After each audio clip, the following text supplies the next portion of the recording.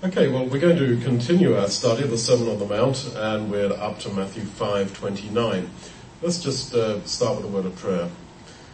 Lord God, our Heavenly Father, we pray that you in your love and grace will guide each of us as we seek to follow the example of your dear Son and as we seek to follow his teaching.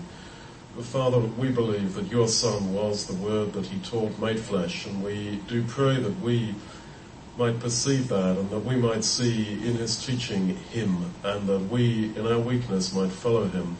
We pray for your specific strength, that you will spiritually strengthen each of us to be spiritually minded and to walk as he walked. Father, please bless, Father, what we put our hands to be his followers and to have him as Lord and Master in our lives. For his sake. Amen. Okay, well, last week when we finished off our study, we were up to 28. And I'll just repeat what we said there. I say unto you that whoever looks on a woman to lust after her has committed adultery with her already in her heart. And the whole theme of the Sermon on the Mount is that the Lord is elevating everything to a spiritual, if you like, a psychological level. And he's emphasizing that the real sin of every act of adultery began with a mental attitude. And I emphasize the force, as I see it, of the word already. And there's plenty of New Testament examples of why we should not follow the lust of our eyes, and there's plenty of specific teaching about not fantasizing, etc.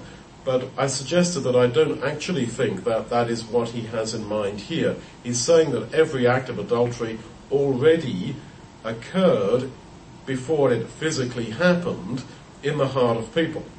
And it's in that context of eyes, lusting, etc., looking, that he continues in verse 29. If your right eye offends you, pluck it out and cast it from you.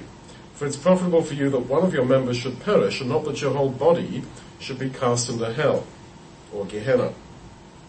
And the Greek words translated pluck out and cast out are the same. So when he says pluck out or cast out your right eye if it makes you stumble, this is the same word as your whole body shall be cast or thrown out or plucked out, cast out into condemnation. So what is he saying? He's saying that you should condemn those parts of your lives which are sinful and leading you into sin. That's the idea of casting out the eye that offends, so that your whole body is not cast out into condemnation. And he's used the term already here in Matthew 5, verse 25, lest you be cast into prison. This is a metaphor for condemnation. And verse 13, salt that loses its saltiness shall be cast out and trodden under foot of men. And this again is the language of condemnation. And in fact, the idea of cast out is very common in the teaching of the Lord Jesus, just in Matthew alone. Matthew 3 verse 10, and within the Sermon on the Mount, Matthew 7 verse 19, that the tree that brings forth not good fruit is cast into the fire. Matthew 13, 42 and 50, Matthew 18 verse 30, and other places in the Gospels. So casting out is definitely, without question, associated with condemnation. And so he's saying you should condemn yourself for your behavior. When you fail, recognize that what you did deserves condemnation at the last day. And this opens up in 1 Corinthians chapter 11 and the account of the breaking of bread there, into Paul saying, if we would judge or condemn ourselves, we will not be judged or condemned. He doesn't mean you can get out of appearing at the day of judgment. He means that if you would only condemn yourselves, and he speaks in the context of self-examination at the breaking of bread, then you will not be condemned. So flesh and sin have to be condemned one way or the other. And I think his point is, do it to yourself now, so that you shall not be condemned at the last day, rather than justifying yourself now, not thinking too seriously about it, and then having to be condemned, your whole body, your whole life, cast into Gehenna, into condemnation. And so this process of self-examination and self-condemnation, recognizing that sin does warrant condemnation, he's saying that is a fairly fundamental part of life in him, so that your whole body perish not. And he uses the same word in Matthew 10:28. God is able to destroy or make to perish the body in Gehenna, in this metaphor, as we know, of condemnation. Now he talks about the right eye, and then in verse 30, if your right hand offend you, why the right hand and the right eye, not the left one? Well, the right hand was a Hebrew idiom for the power, the thinking, the dominant desire of a person. And he's saying if that's all going the wrong way, then you've got to condemn that and realize that. And this fits into a theme that we've already touched on and which we will develop further as we go through the sermon, that it is the dominant desire of a man. What your right hand will do, what your right eye sees, that is what, more than anything else, God is interested in. And all these metaphors that he's using about salt that either has saltiness or it's fake salt, the city that's set on a hill that cannot be hid, the house that's either built on rock or sand, in all these metaphors, and there's many of them, good fruit must come from a good tree and so forth, they all imply that we can only be one way or the other before God. It's not as if we drift into relationship, into fellowship with him, and then there's a whoopsie and we're out again and so forth. No, we are either fundamentally in Christ. The right eye, the right hand, the dominant desire, the general direction of your heart is either with him or not with him, and that's it. Now, I'm not minimizing individual experiences of failure and episodes of failure and bad thinking and action and words. But what I'm saying is that the overall thrust of the Sermon on the Mount is that we are either in one dominant desire or not. You're either good tree, bad tree, and so forth. Now, this idea of having the eye cut out or hands and feet cut off, these were the very punishments that were meted out in Palestine for sexual misbehavior. And the whole thing with sexual misbehavior is that it's made a public thing of, it's a shameful thing, etc., etc. And I think the Lord is saying that actually in any area of human life, if you fail, then you are no better. And okay, you may avoid having your hand cut off or whatever and being shamed publicly, but do it to yourself. Just because you obeyed the 11th commandment, thou shalt not get busted, does not mean that ultimately you are okay with God. I think that's a very powerful point that he's making there. Now, the idea of cutting off various limbs of the body so that somebody might enter the kingdom, I think that is very much recalling the idea of a priest, because who cut off parts of a body in God's service? It was the priests cutting up the animals into their parts. And this is yet another hint from the Lord that you, secular, non-religious, not very righteous Jews that he's talking to, the disciples, that you are to be the new priesthood, that you are not to look at all the institutions of Judaism, of your religion, etc., and think, well, yeah, that's for the holy ones. He's already said that, blessed are the pure in heart, for they shall see God, which is only what Moses did. And he's saying, you can be Moses. And he's saying, blessed are the peacemakers. And we saw that actually was what the priests were called, who were given the covenant of peace. And he's saying, you are the priesthood. You are the city set on a hill, which was obviously Jerusalem, that cannot be hid. That's you. All the symbols of your faith, all those ideas that you think are so far and high above you and are all for more righteous people, and there you are, hungering and thirsting for righteousness, wanting to be more righteous, but not really getting it. No, you are the ones whom I am going to use to do my work. And you are to be the new priesthood. So he goes on then in 31, it has been said, whosoever shall put away his wife, let him give her a writing of divorcement. But I say unto you that whoever shall put away his wife, saving for the cause of fornication, causes her to commit adultery. And whosoever shall marry her that is divorced commits adultery. We touched on this last time. And I'll just repeat what I said, that traditionally this has been interpreted as Jesus commenting on the argument that there was going on in first century Israel between the school of Hillel and the school of Shammai. And the Hillel school were really saying that you could divorce a woman for any reason, as long as you gave her the bill of divorce. So she burns the dinner, you simply don't like her, well, just write a bill of divorce, give it to her for any reason. And the Shammai school was saying, no, only for adultery. I think it's missing the point of the Sermon on the Mount to say that, Jesus is actually siding with one of them. He's siding with this Shammai, that he's against Hillel. No. This is, I don't think at all the spirit of it. The spirit of the Sermon on the Mount is that always he's taking these issues, whatever the issue is, an argument about divorce, the flowers of the field, anything, and he's elevating it to a higher and more spiritual level. So, on first blush it would seem that he's taking the side of those who were saying, no, only for fornication, only for some sexual uncleanness can you divorce.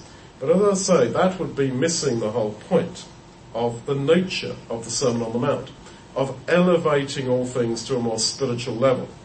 And so I suggest that the key word in 32 is the word translated the cause of fornication. I say to you that whoever should put away his wife, saving for the cause of fornication or some form of sexual uncleanness. This is the Greek word logos, which, as you may know, refers to the underlying reason, to the purpose, to the thought that is underneath the word or the action. So he's saying that it's the logos of fornication, the intention, the thought, the desire to do this, which is what causes marriages to break up, which is what leads to divorce. So on one level, yes, he is veering a bit towards the school of Shammai, and he's saying that, for fornication, for sexual uncleanness, and not for just any old reason. But he's elevating that. He's saying that when this happens, it is for the logos, for the underlying cause of fornication. And that interpretation seamlessly fits in with what he has just been saying in the context. Back in 28, whoever looks on a woman to lust after her has already committed adultery with her in his heart. And I said that already there implies to me that he's not talking about lustful looking, although that is such fantasy, as it were, is condemned by implication in other parts of the Bible. But what I'm saying is that he's saying that every act of adultery was already committed in the hearts, in the minds of people.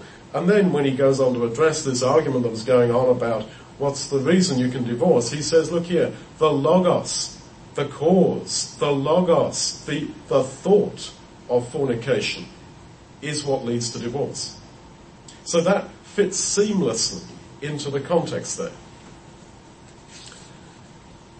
But notice, of course, he does say, verse 32, that in this case, a man can cause his wife to commit adultery. Now, just as an outline principle, let's just remember that we can cause other people to sin. And that is, I think, the sinfulness of sin, that sin leads other people into sin. And you may say, yeah, but I got these sins that I do that actually is just between me and God. And God kind of understands. But actually, no. Actually, no. Actually, if it's really a sin, not just your conscience malfunctioning, actually every sin, even what you might reckon, look, this doesn't hurt anyone else. Well, actually it does. Just think that through. In any sin that you tend to think is just between you and God, actually it does. It does influence others. And I would say that it has an effect upon others. And that, as I say, is the sinfulness of sin. You may say that Adam and Eve thought that, well, if we just eat the fruit, well, so be it. Yeah, okay, so we messed up. But, everything went wrong for the billions of people who came after them, etc. Now, whosoever shall marry her that is divorced commits adultery. Now, that is difficult, and I suggest that you have a look, if you're worried about this verse, in my notes on Matthew 5. Or go to Heaster.org and you'll find all the material. I think that, to sum up what I say there in my notes, I think here that he's actually talking about the woman. And if a woman just divorces a man for any reason, then the person who marries her is committing adultery. And that's typical actually of how the Lord reasons so often, that he'll give a parable that's relevant to men. 2 men shall be working in the field, one shall be taken, the other left, and then he balances it for women. 2 women shall be grinding at the mill, one shall be taken, the other left.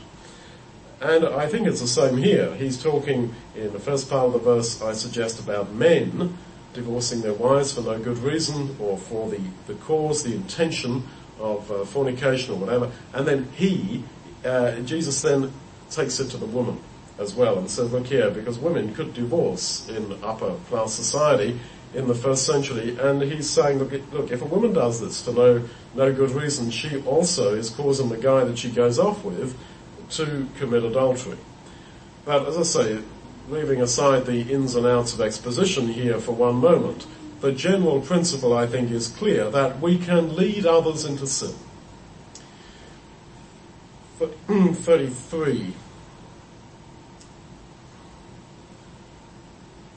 Again, you've heard that it's been said by them of old time, and we just pause there to remind ourselves of a point we made before, that it has been said that Jesus says to the educated Pharisees, do you not know that it is written? But here he's talking really to illiterate people. The thrust of his message was to the poorest of the poor, the illiterate. And if you and I are not the poorest of the poor, we have to realize that in terms of statistical terms, we are unusual. We are unusual because Christianity is designed for the poorest of the poor. And if you're not like that, then we have to be like that in spirit. And that's why he starts the whole thing in the Sermon on the Mount by saying, blessed are the poor in spirit. Anyway, you've heard that it has been said by them of old time, you shall not forswear yourself, but shall perform unto the Lord your oaths. What does it mean to forswear? It means to commit perjury. And what is perjury? Well, it's lying about something in court. Now, perjury differs from lying in that it has a motive. I'm talking about the meaning of the word. So, for example, if you lie about your age in a casual way, say you're having a haircut and it comes up about how old you are, and you say that you're 5 years younger than you are, or 5 years older than you are, if that tickles your ego, well, okay, that's not perjury, that's a lie.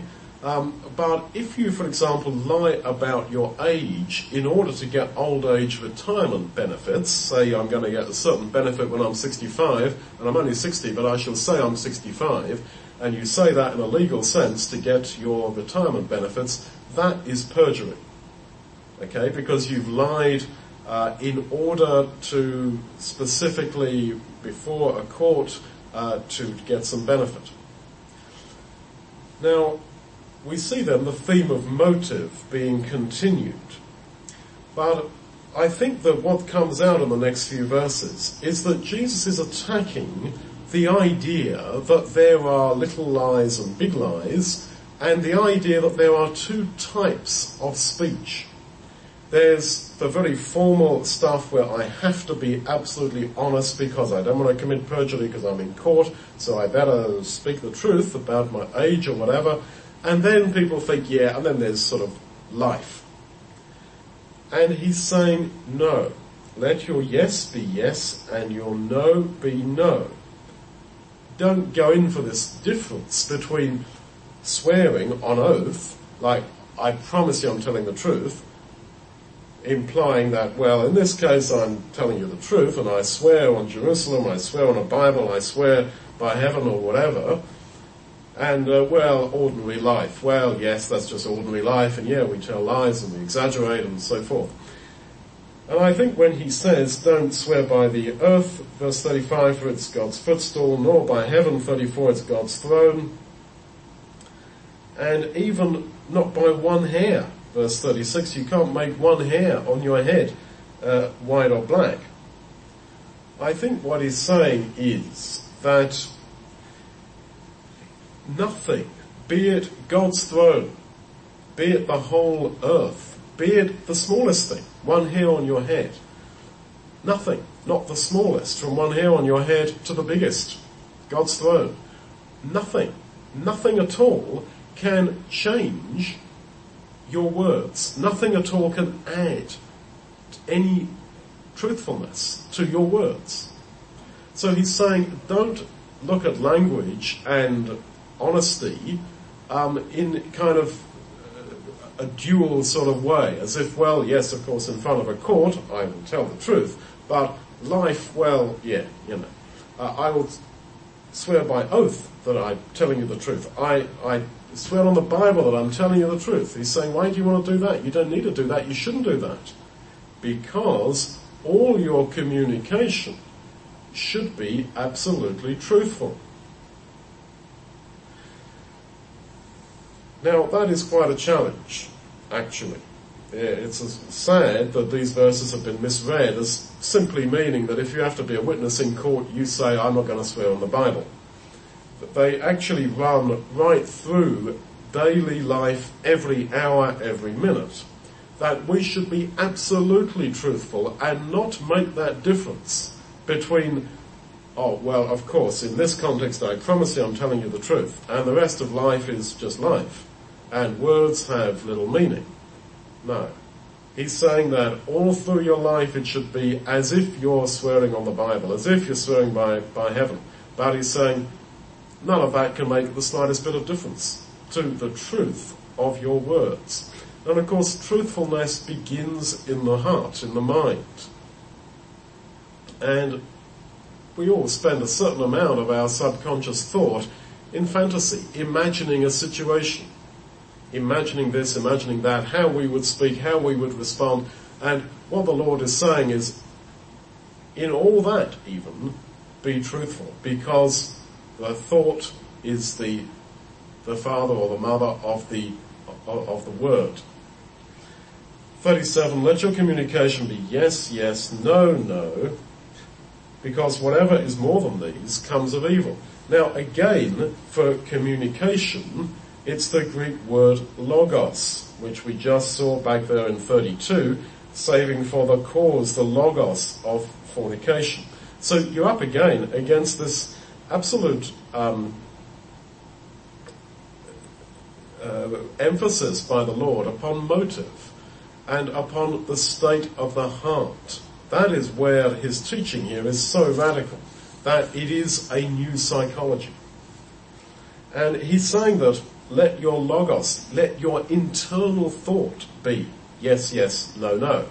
So, as I said, having spoken about the need for absolute truthfulness in words, he then goes straight on to talk about the mind, the logos. Well, of course, because as I said, the words that we speak are a function of our thought. So he says that your logos, your internal thinking, your intention must be yes, yes, no, no. In other words, absolute truthfulness, because whatever is more than these comes of the evil one. So wrong words and wrong thinking come of, Greek ek, out of, the evil one. And yet we know that in the end, human words come out of the heart. So he's personifying the human heart as the evil one. And that would confirm the view that we have, as explained many times, that the devil and Satan, the great adversary, is sometimes, not always, used in the Bible with reference to this evil one, this massive personification that's going on in the Bible of the human heart. That is the source of your logos, your communication, as the AV says, your logos, your intention, and ultimately your words. 38. You have heard that it has been said, an eye for an eye and a tooth for a tooth. But I say to you, that you resist not evil. Well, when Jesus was speaking, the law of Moses was still in force. It was in force until he died. And he doesn't ever really say, well, when I'm dead and when the law is taken out of the way, this is how you should behave. He's speaking to people who are under the law of Moses. And he's saying, he quotes an eye for an eye, a tooth for a tooth, which is out of the law of Moses, talking specifically about if you damage a pregnant woman so that her child is born deformed, etc., then you shall suffer accordingly. Of course, that had been misquoted and misinterpreted as it is today, that if you do something bad to me, I shall do it to you. But I say unto you that you resist not evil. So he is entertaining the idea, he's teaching the idea, that even under the law of Moses, they could attain to a higher level. And that they didn't have to be absolutely, literalistically obedient to, let's say, an eye for an eye and a tooth for a tooth, but go to a higher level and resist not evil. And that is actually seen and taught within the structure of the law of Moses itself. That's why the same action has a number of different consequences within the same law of Moses. Fornication or adultery, let's say, was a typical one. You could put her through the Numbers 5 trial of jealousy. You could burn her, get her killed, get her executed. You could divorce her. There's 3 options.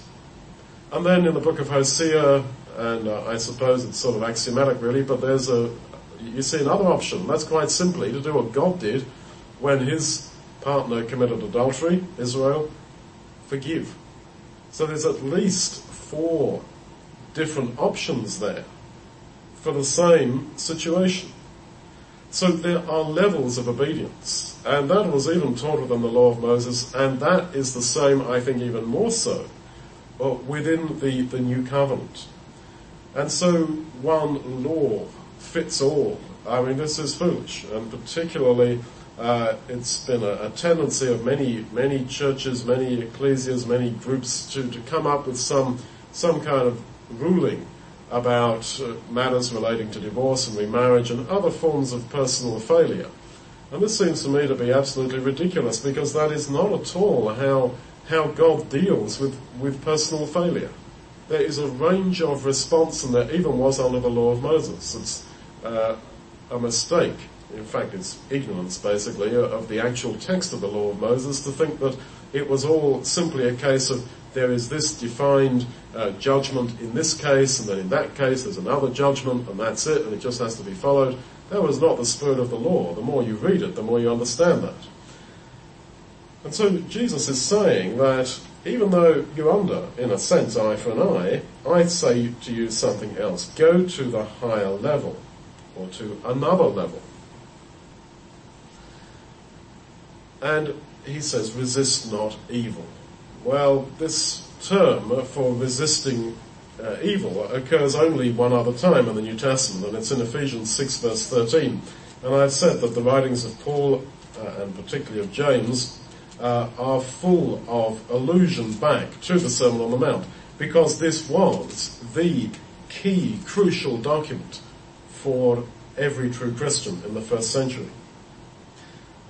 He says in Ephesians 6:13 that you will withstand, the AV says, you will resist in the evil day, and you will stand in that day. So he's saying that in the evil day, in the final day, you will resist. You will resist evil in the last day, but not in this life. That, I think, is the point.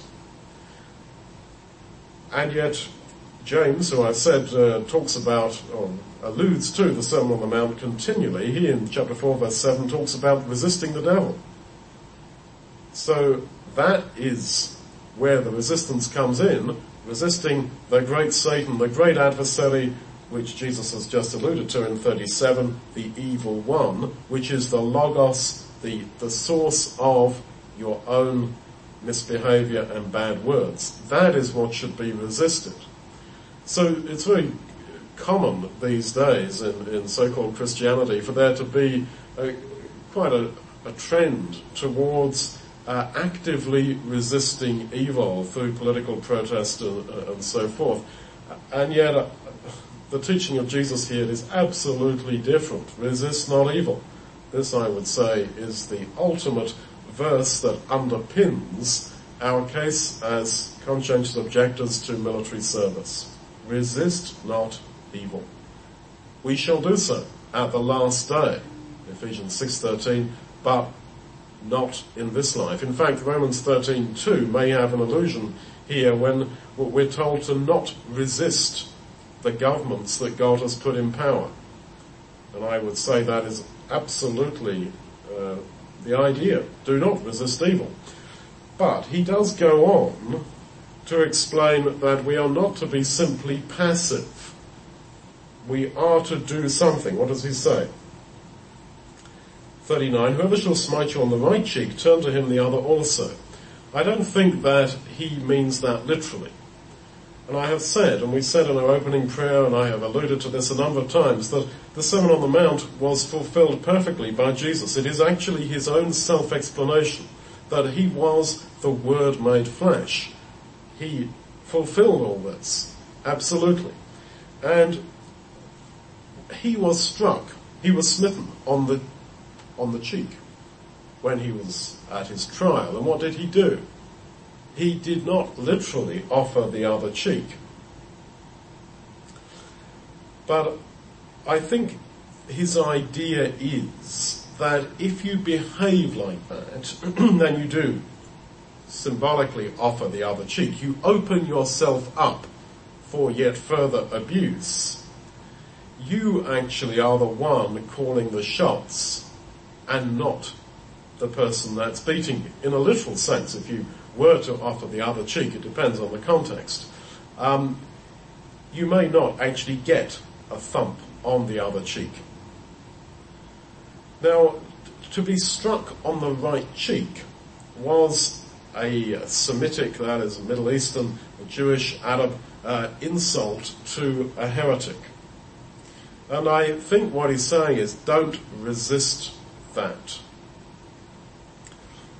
Don't, as it were, keep on trying to defend yourself. I've seen this happen so many times with generally quite good brethren. They're falsely accused of something, and the rest of their life is a whole campaign of self-justification. I've been through that myself. Just get on with your service of God. And those who have slandered you, those who have accused you of being a heretic, those who have smitten you on the right cheek, of course they have to face judgment for that, but they are really left looking stupid by you getting on with life instead of resisting them. And that carries on in verse 40. If anyone will sue you at the law and take away your coat, let him have your cloak also. Now, people in the Middle East had a coat, like a jacket, and an undergarment, a cloak. And beneath that there was nothing.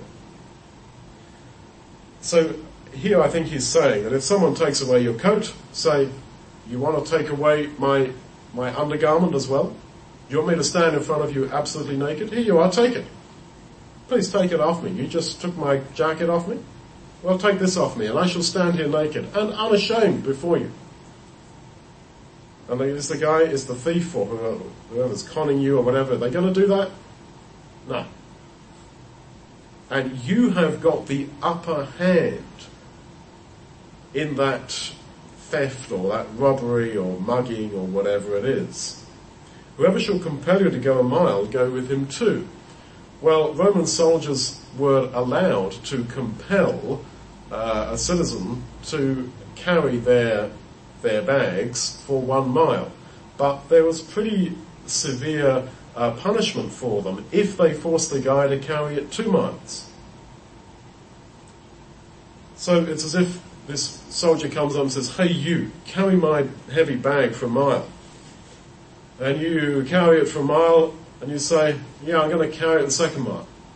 What's the guy going to say? Oh, no. Don't do that. You end the whole thing calling the shots. You end actually the winner in all this. This is the power of non-violent resistance to evil. Violent or proactive resistance to evil loses the whole point. You are as bad as the aggressor. Now, I said that Jesus is talking within the context of the law of Moses. Now, under the law of Moses, it was forbidden to keep a man's outer garment, his, what is called here, his coat, overnight. And the reference is Exodus 22, 26 and 27. Now, I think Jesus has that in mind. Of course he did. He knew God's word perfectly. And I think what he's saying is, instead of just quoting a Bible verse saying, you're doing that, but that's not biblical, so I'm not going to let you do it, or resisting, okay, the guy's wrong. But in the end, you will be the one who ends up with the upper hand. So he's saying, take things to a higher level. Don't just use God's word to uphold your own rights. Don't always enforce what biblical rights you have against your brother. Because I have said that the Sermon on the Mount was given to the disciples. It was given in any case within the context of Israel as God's people. It is talking about behavior, bad behavior against you within the context of God's people. And so he's saying, don't rush to your own defense and your own justification, even if you have scripture on your side. Live on the level of true love and non-resistance to evil. Then when he says, if any man will sue you at the law, verse 40, well, that's an incredibly bad translation, because the Greek word underlying sue at law is krino, which is the word everywhere translated to judge. It's not specifically got in mind suing ad law. That is an assumption and a guess from translators. If any man will judge you, if any man has an issue with you, if any man starts up at you and takes away your coat, in other words, he acts to you unbiblically, breaks Exodus 22 about not keeping the guy's overcoat overnight, well, do not resist, but shame him, let him have your undergarment also. Say, you want me to stand here, Aristarchus, in front of you? I shall not be ashamed of my own nakedness. It's you, obviously, buddy, that's going to be ashamed of my nakedness. I have nothing to hide, I have nothing to be ashamed of. And really, as I say, you see here truth which, if only it were followed, would end all divisions and upsets and whatever between brethren. We are not called to endlessly go around correcting others' misjudgments of us. Something I've had to learn in my life, and I'm pleased that I learnt it. You simply take the higher level of non-resistance of evil, and believe me, even in this world, you're the one who has the last laugh on those people who have abused you within the brotherhood, who have done wrong to you, have judged you, condemned you, or whatever. Okay, you in the end, if you will go this way, and it is very difficult, but if you will go this way, You are the one who stands there with your integrity absolutely intact. And it is they who are ashamed to say, oh no, it's okay, don't take off your undergarment, I don't need that. Well, I made you carry my bags a mile and you're trying to run away with them to carry them for 2 miles. Hey, come back. No, let me take that bag off you. It's very powerful stuff. So he goes on in 42, give to him that asks you, and from him that would borrow of you, and the Greek word does really mean to borrow on interest, do not turn away. Again, we're up against a difficult verse here, aren't we? I lived nearly all my adult life in the poorer world, and every day almost I have been asked for money, for help, for this, that and the other. And you simply can't do it. You just simply can't practically do it. And furthermore, it's not even wise to do it because you end up funding people's misbehavior, alcoholism, drug abuse and so forth. What does the Lord mean here? Well, he was talking in the first century context, as I've said, to the illiterate, to the dirt poor. And when you literally have virtually nothing, you just have a little bit of excess now and again. You work, you buy your food, or get your food, not maybe buy it, but you get your food, and then you get up the next day and do the same thing, and occasionally there might be a little bit left over. And you grow your crops, and then, well, you might have a good bit at time of harvest, and you've got to eke it out till the next harvest, etc. Those people would have no savings at all. They would have nothing behind them.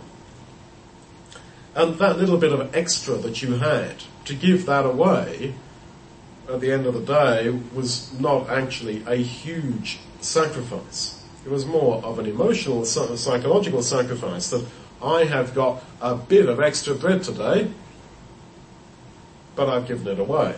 Or you want it from me because you didn't work very hard today.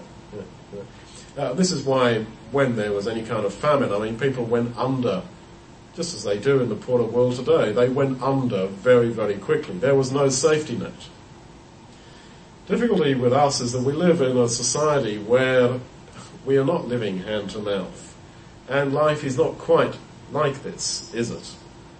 We are living within a totally unprecedented, different structure. But I think the spirit of it comes through. That don't immediately have a no attitude, or what do you come to me for? You could put a lot of emphasis on this word borrow, meaning to borrow for interest, because actually they weren't supposed to do that under the law of Moses. And I think the Lord is saying, well, don't turn them away. Don't turn them away. If somebody comes to you saying, look, I want to borrow something on interest, I really need it. Typically it would be, please can I borrow your plough, and I'll give you something for it bit by bit over the next few months or whatever. He's saying, look, try to be yes people when you meet other people's need. That, I think, in outline terms is how I would take that. But as I say, he is implying that he is addressing himself to the very poorest of the poor. And 43, you've heard that it has been said, you shall love your neighbour and hate your enemy. Well, that was not said in the law of Moses. Who said that? Well, this is actually a quote by the Lord Jesus from the Essenes in their rule of the community. The Essenes were a group of very ascetic, hard-line Jews who lived out in the wilderness near where John the Baptist was baptizing. And the suggestion has been made that John the Baptist was involved with the Essenes because he was in the same geographical area, and a lot of what he says is very hard-hitting and ascetic and has the spirit really of the Essenes. Well, he's quoting this from the Essenes, and he's saying that from out of their rule of the community, and he's saying that no, this isn't right. But actually, within the Sermon on the Mount, he also does allude to other parts of their teaching and commends it. He, for example, talks about the blessedness of the poor and the poor in spirit. And they are terms he's taking right out of the Essenes, that blessed are the poor in spirit, blessed are the poor, etc. When he praises in Matthew 19 those who are eunuchs for the kingdom of heaven's sake, this is a phrase again out of the Essenes documents. And so I think that the Lord here is showing us how we should deal with those who differ. He's bridge building. He's taking out of the Essenes that which is positive and saying, yes, thumbs up, I agree with that. And then he is later taking a specific thing that they have said, love your neighbour and hate your enemy, and saying that that is completely wrong. So this is, I think, the way to go in bridge building. That we are to look at our audience and seek to find that which is common. And as I say, the Lord did this with the Essenes. So, 44, but I say to you, love your enemies, bless them that curse you, do good to them that hate you, and pray for them which despitefully use you and persecute you. Now, praying for our enemies and our abusers and not wishing a curse upon them, this is very much the language of Job. He prayed for his enemies and his abusers, etc. And he says in Job 31 verse 30 that he didn't allow himself to sin by wishing a curse upon them, but rather a blessing. And we'll see later on that the Lord has Job in mind quite a bit. Now, blessing, when he says bless people, blessing in the New Testament and in the Old Testament has a lot of connections with forgiveness. That he might bless you, at the end of Acts 3, in turning away every one of you from his iniquities. So I don't think that the Lord is simply saying, oh yeah, if you get beat up by somebody, then pray for them because it's kind of good for you, and forgive them because it's good for you. It's the only way out if you get beat up by someone is to forgive them. I mean, that's true, but I don't think that's actually what he has in view here, although at first blush that is maybe what it seems. When he says, bless them and pray for them, bless, as I said, forgive, do good, and pray for them, I think he means pray to God that they might be forgiven. Now, I've said at the start of our studies here that the Sermon on the Mount was addressed initially to the disciples. It was the disciples that went up into the mountain to hear him, and the whole thing is addressed, I think, to those who would be in the community of faith. So I think then that this, the cursing and the hating, despitefully using you, persecuting you, and you pray to God that he forgives those people, I think that this is particularly relevant to life within the community. But as I have said, of believers, but as I have said, the Lord Jesus was really the word of the Sermon on the Mount made flesh. The Sermon on the Mount is him. It is his self-explanation. Because time and again, in what he says here, he himself lives it out. So how did he live this out? How did he bless or forgive those who cursed him and prayed for them? Well, this surely is lived out by him on the cross, in his forgiveness of the thieves, of those who crucified him, etc. So bearing in mind what he's later going to say in chapter 7 verse 1, that those who condemn you shall be condemned. If you condemn, you shall be condemned. He's saying, look, these people who are treating you like this are going to be condemned. So even though they are impenitent, pray for them that they might be forgiven. Because cursing always has a sense in the Hebrew mind of condemnation at the last day. And so he's saying, pray for forgiveness for those who curse you, who wish you to be condemned, who condemn you. And so I would say then that we can influence the eternal destiny of others. But you may say, but how then can some fellow get forgiven because I prayed for him? Doesn't he have to repent himself? Well, not according to what the Lord is saying here, because he says pray and bless, get blessing for those who curse you, get forgiveness for those who condemn you. And in Mark 2 verse 5, you've got the paralyzed man, and when, his four friends let him down through the roof, etc., and the Lord says, when he sees him, he says, your sins are forgiven you. And yet the comment in Mark 2 verse 5 is that when Jesus saw the faith of the friends, he said, son, your sins are forgiven you. So that young man, that paralyzed man, was forgiven because of the faith of his friends. That's what Mark 2 verse 5 says. And this whole idea here about praying for the forgiveness of others who curse you, abuse you and persecute you, I mean, surely the Lord has in mind here Moses' prayer for Pharaoh. If you want the record, it's Exodus 9, 28 and 29. I don't think that, the plagues came, Pharaoh said, "Oi, Moses, get rid of that plague, can you?" And he prays to God, says, "Oh, God, just take it away, can you?" No, there's far more fervency and passion in Moses' prayer than that. And I think that he actually was seeking, and God was also seeking, the forgiveness of Pharaoh and Pharaoh's ultimate reconciliation with God. Now, as it happened, it didn't work out, but that was the intention. Now, again, that shows the possibility of forgiveness of a third party for the sake of your prayers. And particularly in this context, he's saying, pray for those who condemn you, who curse you. Now, if you've been a serious Christian, an active Christian for any serious amount of time, and you've been involved in church life, you will sooner or later have encountered those who condemn you, those who persecute you. And the Greek word there is elsewhere used about excommunication, literally to chase you out. You will sooner or later encounter those exclusive attitudes. And I keep saying that the Lord is in the first instance addressing all this to the community of believers. It is the blueprint for life in church, if you like, amongst believers.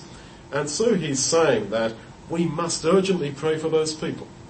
And this opens a whole new dimension. When you encounter that kind of chasing out, that excommunication, that rejection, that judgmentalism towards you, wow, you've got work to do, which is to pray for those people that they might be forgiven and that they might not be condemned, because what they have done leads to their condemnation. That's what the Sermon on the Mount teaches. But you can save them out of that.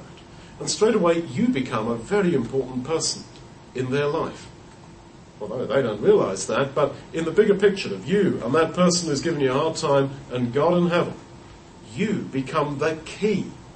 Because, you see what I'm saying? They cursed you, they condemned you, they persecuted you, they excommunicated you, they chased you out, and they're going to get condemned for that, as God looks down upon them with sorrow. But that is according to the Lord's principle. That's what's going to happen. But you can change that, because you can pray for them. So you see, it's like the guy who says, you carry my bag 1 mile. At the end of 1 mile, you're carrying on, walking with it. He's like, oh, sorry mate, come back. No. I'll take the bag back. You are putting them. You are greater than that. This is where the Sermon on the Mount empowers us so amazingly. You are empowered above them.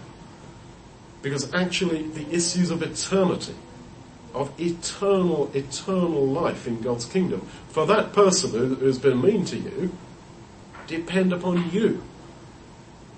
That's how God's arranged it in his wisdom. And that makes you suddenly elevated. I don't mean, pride or anything, but you suddenly have a crucially important position before God. And yet so many people don't see that. And oh, well, I'm not a believer anymore. Oh, I left because do you know what he said to me? Do you know what they did to me? Do you know how she spoke to me? I absolutely don't doubt how you say they spoke to you, etc. Don't doubt it. But do you realize that you have been set up then as their saviour. And to just walk away from it, God must think, the guy didn't get it. How tragic, how sad.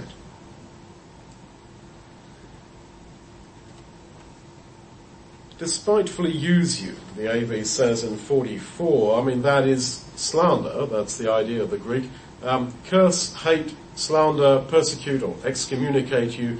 These terms, I suggest, are primarily relevant to life within the community of believers. Let's go on. So that 45, so that you may be the children of your Father. Well, in the sort of parallel in Luke 6:35, that you might be children of the Most High. So I think that the Lord said both. The higher critics would love to say, that they were just remembering. Luke reckoned that he said children of the Most High, and Matthew reckons he said children of your Father. They all got it wrong.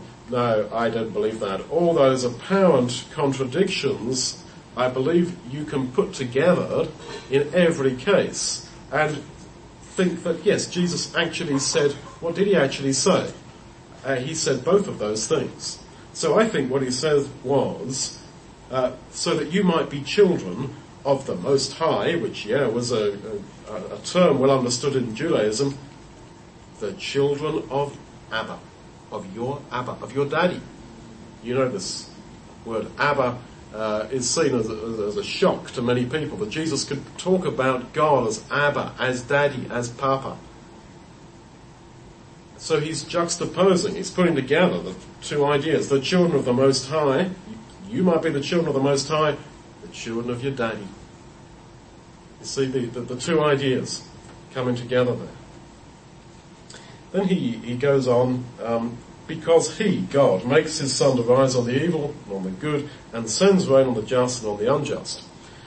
Well, I would say that indicates that this world is not just part of a perpetual motion machine, but that God is willfully and consciously active in every rising of the sun, and the rain is not part of a water cycle. The water cycle is just an observation by human beings of what apparently goes on, but God actually sends rain on the just and on the unjust.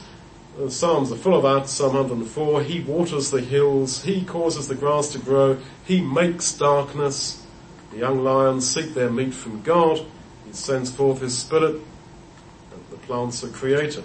It's not just an endless cycle that's just God's wound it up in clockwork and kind of left it. He is actively involved. And all you have to do then to see the huge activity of God is to open your eyes and look around you.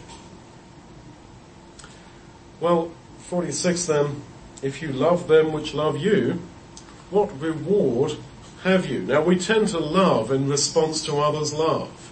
Why do grandkids think that their grandparents are the most wonderful people in the world? Because they love them. And because they give them prezzies and all the rest of it. And yet the love that the Lord is trying to inculcate is not that kind of love. It is a tragedy that this little word is so misunderstood, that we are to love those who do not love you. And if we only love those who love us, he says, don't the publicans do the same? And who are the publicans? The publicans, as you, I guess, know, were totally unpopular. Zacchaeus, he was one of them. They were the most friendless people in society because everyone was against them, because they were betrayers, they were thieves, etc. Everyone hated them.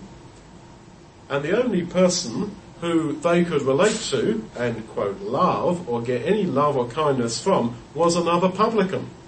And so the Lord is saying, if you only love those who love you, you're no better than those publicans whom you despise, those friendless people in society who are so obnoxious that it's only equally obnoxious people who will, quote, love them. So he says, by implication, if you do love those who don't love you, you will get a reward. And the idea is of wages. But salvation itself is a free gift. We all get the same. A penny a day, no matter how hard you work. And yet that is not to say that human works are irrelevant. And the fact he uses this word for wages or reward, I mean, this is very common in the New Testament. The preacher receives wages for what he did, John 4:36. The labourers receive their hire, their wages.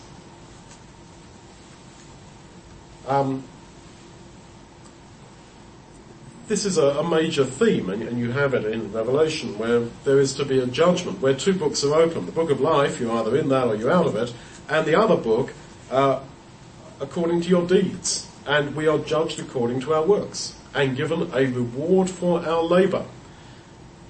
We're told that 1 Corinthians 3 verse 8. So then, what does this mean? It's not that the harder you work, the better your chance of getting salvation. That you're given that by grace.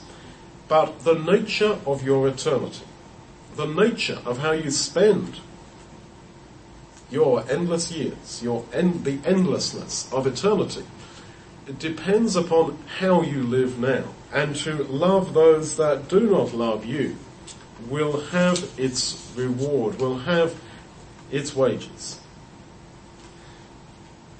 Let's just jump ahead now to 48. Be ye therefore perfect, even as your Father in heaven is perfect. Well, of course, the Lord knew that that was an impossible ask, that we cannot be as perfect as him, as God. And he started the Sermon on the Mount by saying, this is good news for the poor in spirit, for the spiritually poor.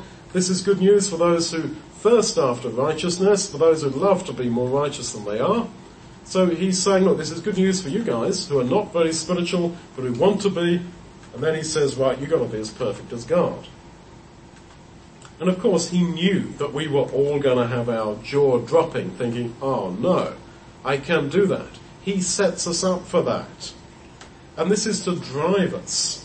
It's to drive us to the belief that Paul expresses in so many words in Romans of imputed righteousness. How can you be perfect even as God is perfect? How? No other way than by having that counted to you. Now there is a natural break here in the sermon in terms of its structure at the end of chapter 5, and I think this is his summing up. He's given us some, as we've shown, some very demanding things here, and he's saying that at the end of it, he's giving us, I think, a bit of hope. Because with all these challenges about our eyes and our thoughts and our hearts and this total dedication, etc., we can tend to think, well, it's beyond me. And he knows that. And so he says, right, now be perfect. And I almost believe he said this with a smile, even as your Father in heaven is perfect. Because he's the psychologist extraordinaire, is he not? And he's saying, as I said, yes, I've given you all this. I started off by saying this is good news for the not very spiritual, for the mixed up, for the secular, non-religious, etc. It's all wonderful. And then he gives all these very high demands. And then with a smile he says, and be perfect, even as your Father in heaven is perfect. And I believe he said it with a smile. Because it drives us to belief that if he so loves me, he will count me as perfect. And that's the whole issue in Romans. And I said that Paul is always alluding to the sermon, and he does to this bit as well. And it's in 2 Corinthians 13:11, where he twisted slightly in the way he quotes it in the Greek, where he says, what is here literally is, be you therefore perfect. He says, be perfected. Be perfected. As if he's saying, yep, be perfect as God is perfect, but you're on the road to it because God is at work in your life to bring you to that position where he sees you as his beloved son. Thank you.